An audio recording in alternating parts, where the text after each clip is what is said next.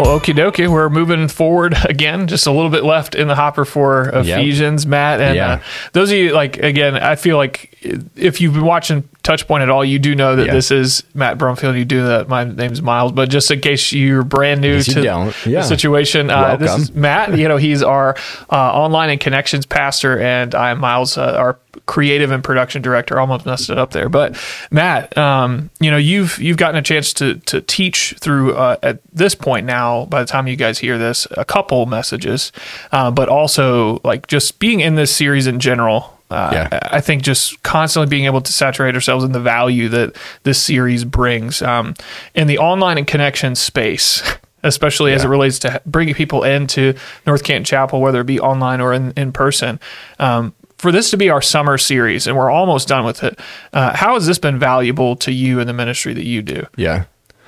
So I think as we look at this, the beauty in Ephesians, so let's start there and then say how it translates into our online space. The beauty in Ephesians is so much as it starts, it's this idea of remembering and focusing back on the truth of this is who God is, and then also the truth of what he has done and what he says about you. Putting aside all connotations of what we believe he should say about me or about you or about that person that maybe I don't want to speak that over them, someone else does. And so I think it kind of like resets and like levels the playing field from right from the beginning of saying the real reality of all of us are broken, all of us are sinners, all of us are in need, whether we believe it or not or see it or not. And then what unpacks this God who sees our need, that in his holiness and his being set apart provides a way.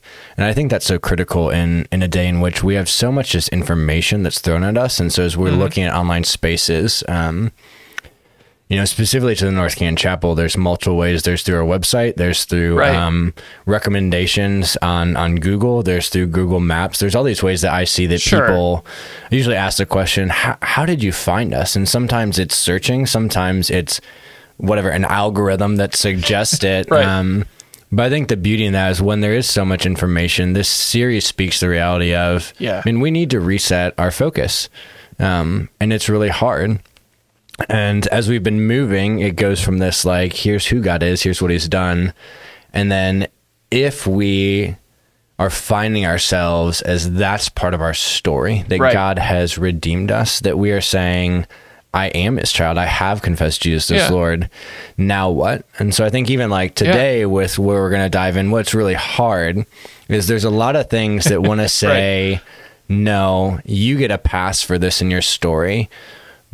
But when we say we are in Jesus' story, then there's things where it says, so everything I do now has to line up with what he has done and what he has called me to. And that's really hard. No, and it's true. And so like, everything you've said, if we were to kind of put a big package on it, is just that, through connecting people through a variety of mediums, Ephesians essentially is the calibrator that puts us back onto the thing that matters the most. And that's whether it's Jesus himself, just for the grace that he offers and extends to the individual, or whether it's Jesus, the unifying piece that brings us together in community and in growth. And today, I think that, to your point, like, we're going to talk about something that, isn't always that fun to rifle through. Because when we get in community and we start living life together, it's not all unicorns and rainbows, and that's okay. And the Bible's going to kind of coach us through a little bit of what that is. And so in Ephesians chapter 4, verses 25 through 32. I'll take up to, let's say, 29, and I'll let you take 30 and the rest. And so it says this, therefore, having put away falsehood, let each of you speak the truth with... looking past the microphone. Speak the truth with his neighbor, for we are members one of another. Be angry and do not sin. Do not let the sun go down on your anger, and give no opportunity to the devil. Let the thief no longer steal, but rather have him labor doing honest work with his own hands, so that he may have something to share with anyone in need. Let no corrupting talk come out of your mouths, but only such as is good for building up, as it fits the occasion, that it may give grace to those who hear. And do not grieve the Holy Spirit of God, by whom you are sealed for the day of redemption. Let all bitterness and wrath and anger and clamor and slander be put away from you, along with all malice. Be kind to one another, tender-hearted, forgiving one another, as God in Christ forgave you. Awesome. And so, obviously, it's not going to take a wizard to figure out like what we're trying to tackle today. There's a lot of things about this idea of, if you're going to get mad, get about the right thing. But if you're going to get mad at all, make sure you do it in a way that also keeps the main thing about who Jesus is and what's the purpose of it all. It kind of rounds the bend and talks about that. But how does this passage inform us, not just about what we say, but the way in which we say it? So looking at this, there are things that are important, but there's a right way to go about talking about its importance. And so I've sat with this, I think, because part of, for me, where I've been entrusted is our online spaces. Yeah. And so it's one of these where, so I think a good thing is for some, where we get very, maybe, as triggered isn't the right word, but we recognize maybe that I'm in a space and I find myself not being able to engage in the right way. And like, that's a good thing if you recognize that. For me, even if I recognize it's one of these where like, well, this is where God's entrusted me in this season. So I can't just say like, I'm not going to be on social. I'm not going to engage online. Yeah. But I think there is something in this, of talking about this idea of like, not living on extremes, right? When Jesus talks and he says, right, the way to him, is narrow, right? And even those who want to follow him is like, you have to, die to yourself daily and die to these things daily. And so there is a specific way in which to do this. And we see this here talking about, okay, you need to speak the truth. But this idea of, so we're members of one another, it talks about, right, that there's a way in which we do this that is not, right, where it says, don't let any corrupting talk. And so I think even in that, it's like, what's the language? And that's where it talks to. I think what happens sometimes is when we use truth, we throw labels with them that are not edifying. They're demeaning. And so they're putting down. And so I think like if someone has a different position or view than me, when I throw like a name in there with it, that's not me. Yeah. That's not edifying to them. Sure. That's not, hey, we're in this together and I deeply care about you. And from my place of remembrance of the God who saved me when I was lost, right? Who made me alive when I was dead. And so I think that's why all of this goes back to like, remember, when I'm in a place of abiding. And Jesus says that. He says, abide in me, for apart from me, you can do nothing. And there's other moments where he talks and he says, there's lots of things that people do that they'll say they did all these things in Jesus' name. Yeah. And so I think we do need to sit with that and say, not how do we have an absence of truth? I think that's the extreme. We either want to say, we have this truth, and as long as it's true, I can say it however I want, whenever I want it. Sure, right.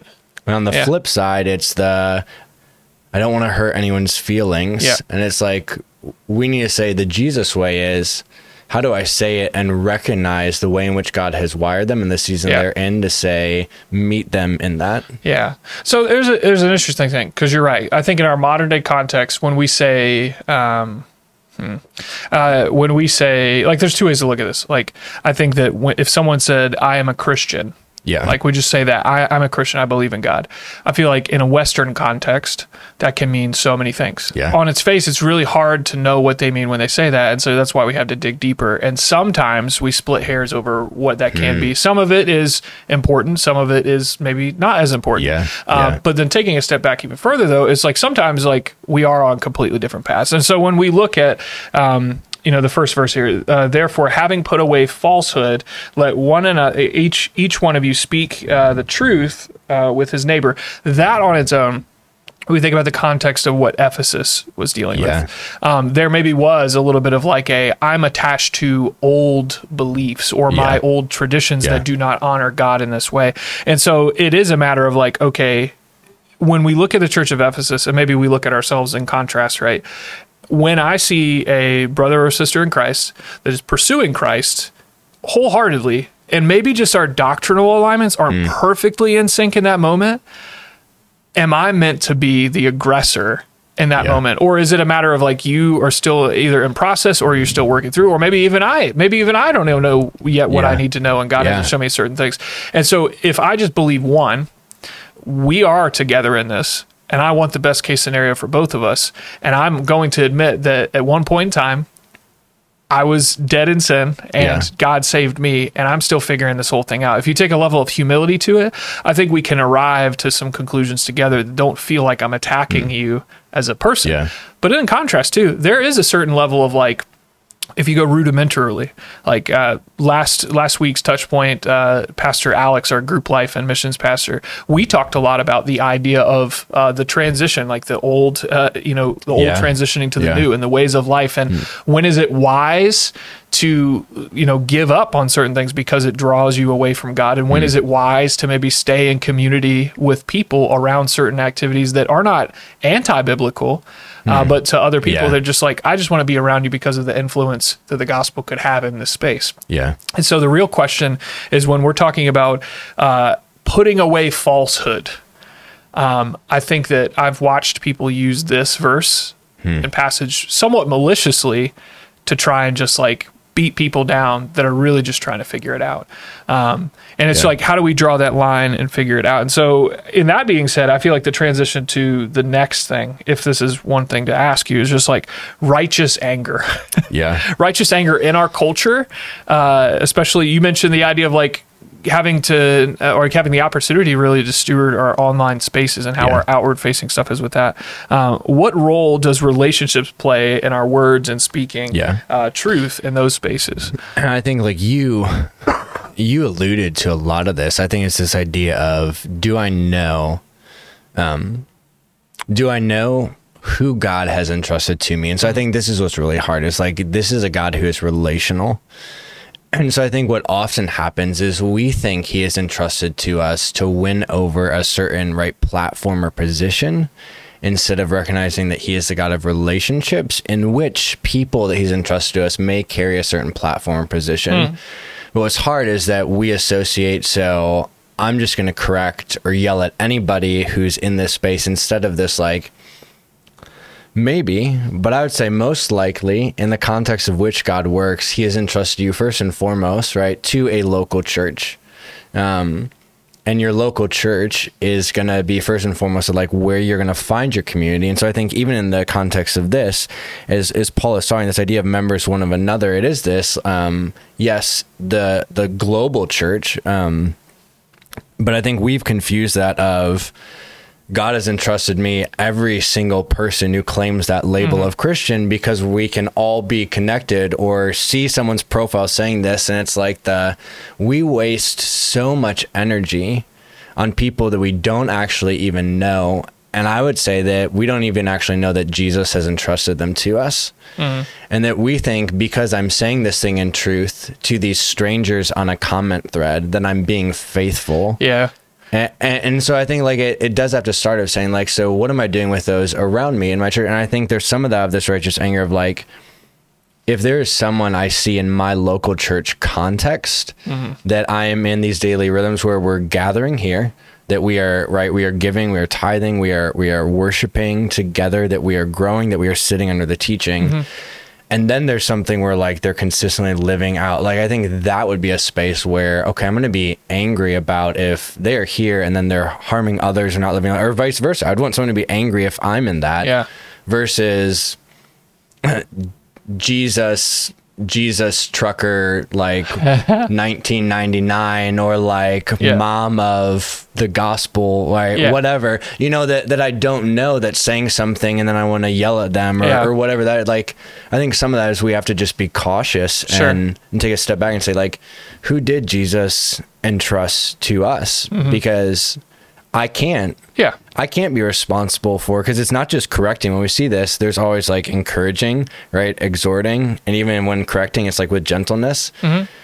And so I think I'd always throw too, like if I'm going to be righteously angry about someone, like, am I also like interceding on their behalf? And so like I should have a prayer journal that matches up with my comment. And if not, like, I think that's where it's our line of like, I don't just get to say comments. I think that's what scares me as I've sat with is like online and connections pastors, like any comment I make, if it is coming out of anger or correction, if there's not prayer and intercession on the back end of that, I'm going to give an account to Jesus. Sure. Yeah. I mean, it is a tough thing. Okay. So like, not that we need to overly psychoanalyze the internet, social media, how people do what they do.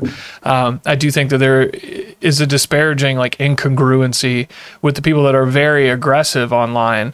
When you talk with them, and if you know them, like their level of both personal accountability in their real life and their relational interests in their like physical life is definitely toppled towards I live a lot more on social media. I'm more aggressive on social media. I definitely take a certain heavy-handed position on things on social media. And while you can be very passionate about your points, I think to your point, it is just like, would you be so quick to press enter or submit if you knew that every word you say has that level of accountability attached to it, and especially if you take the position of assuming that you do know more than another person. I think the Bible is both specific and vague as to who the teachers of the Bible are.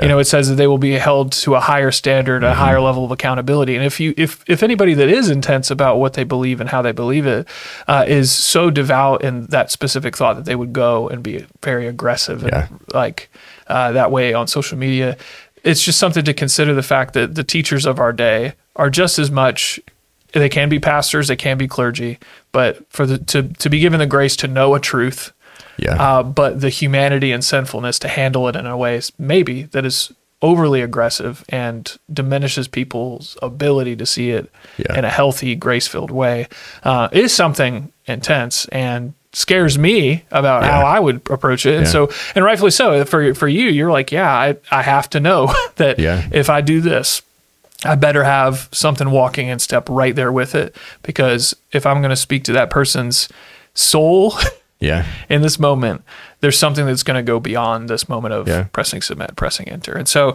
I guess that's the part that kind of like, if anything, it just gator rolls right into the third question that I had is that, how does the depths of the forgiveness that we have shape the walk that we have as a child of God? And so I could even like angle it in a different way. How does the forgiveness that you're extended change the way in which you approach people in these levels of like disagreement or rebuke, I guess you could even say? Yeah. No, and I think that is like the so this is where I will turn to like the the reality for those that like when everything kind of shut down in our world, where we are very much like we need to get back together. I'm with there are some things that need to happen in person. Now I don't throw off, because again, like I hate having to like pick extremes or like pick sides. Right, like my side is always gonna be Jesus, but I'm gonna see like how does Jesus like make his way into this and move us back to him. And so I think even some of that of the I think we forget that Satan is like the deceiver. I think sometimes we want to make it like there are these moments where he is just clearly flat out wicked and evil, but I think it's that idea of deception. And so I think we get so deceived. I think that's even the idea of like with the way in which we portray truth, we forget that because Satan is deceptive, is that even if you're preaching that truth, the way in which Satan will twist that and distort it, not that you had any intention, but you don't know that person's story and what you're seeing. Like I'll even get this, to be honest, like there's times where I see people from NCC that post a meme or something, and there's the reality of the way that like Satan can sow seeds of doubt or like feed into that of like the makes me doubt and be honest that like, oh, like am I still a child of God? Like, am I still, and because I recognize like that's a way the enemy attacks me, right? And my flesh is broken and doubts in that way. I think I'm just probably more sensitive to that. And so I have to remember, okay, what has God said to me in the depths of forgiveness? And there's times where I have a lot of notes in my phone of things that I wanted to say. And sometimes like I had a whole, like I spent like 30 minutes in Photoshop Express and like I made a sick image and like had a whole post written out. Yeah. But if I wasn't abiding in Jesus, and there's been a few times where like I posted something and then 30 seconds later, like this conviction and I deleted it. And so I think there's some of that of like, it doesn't mean it wasn't true, but I think I recognize that like, I mean, this was not coming from a place of where I remembered that Jesus forgave me and it wasn't a backhanded jab of truth, even though like I didn't need those. Sure. But like to remember that this God who is holy, it was him through his blood that drew me near. And so I think there's times where I need to know, okay, this is something that needs said. And actually sometimes like my act of worship to Jesus is I am not going to say this. I'm not going to post this. Right. I am not going to do this. And that's not me being disobedient. I would have been disobedient even though I was like, oh, this is truth that people need to hear. I would have been disobedient if I posted that because I realized that I don't think this is going to be teaching with gentleness. And I don't think this is going to be edifying. In fact, it might be this corrupting. And Jesus hasn't asked me, he's the only one that can tear down that sin. Yeah. They can break through that shame. And sometimes he uses posts and sometimes like my post is actually not his way. Right. Yeah. Yeah. I mean, so week 7, like feels like, with Christy Stevens, I mentioned this idea of like palatability of truth of like the word itself. It's not that, and I feel like in other scenarios, people would have heard that and maybe just been like, I mean, the gospel's the gospel, or the word's the word, the Bible's the Bible. I should be able to say whatever I want and it should come back clean. And I'm like, I mean, for sure, the word is great. You, as a messenger of it, can absolutely blur some of the ability to see it the right way. And so that's like what you're talking about is that responsibility. Yeah. It's just like, man, with great power comes great responsibility. You know, I mean, if Uncle Ben can say it in Spider-Man, then, you know, we can say it right now, just relating to something as simple as, you know, you have a very strong but controversial message to the way the world wants to function. So knowing that, it's just like if you want it to land in a way that causes the most impact, you have to be very intentionally strategic about when do you insert that into somebody's life that is not going to hurt their ability to see it. Yeah. And so it's always this weird thing. It's like I grew up, you know, in the South where saturation evangelism was it. It's just like, do it all the time, all the time, all the time, all the time. There's never a bad time to say it. And that, for the most part, true, right? Yeah. People need to know about Jesus. Saying his name freely is a gift and honor, and we're thankful to be able to do it in our Western culture that we're in. But you're not wrong in that there's certain ways in which it's been used to pilot a idea or a thing that is not explicitly maybe what Jesus would want you to do in that moment. And so I think that higher level of spiritual maturity that you're talking about is just like the timing is just as important as the thing. And the thing, when kind of hitched with my own idea, can also make it not as helpful to begin with at all. I don't know. But forgiveness, though, is there at all like any part of this that like we need to be super like introspective, like self-reflective about our forgiveness daily that makes us change how we think about that? Yeah, well, I think that's what you're talking about. Like when we want to,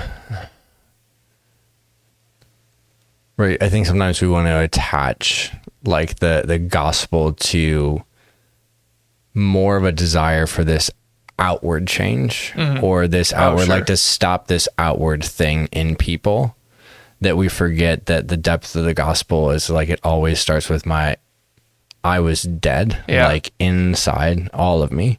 And Jesus, right, forgave my sins and my trespasses. And so I think even in that, some of that is saying, what is my end goal? Is the reconciliation of fellow image bearers who are lost, who are dead, that Jesus can make alive.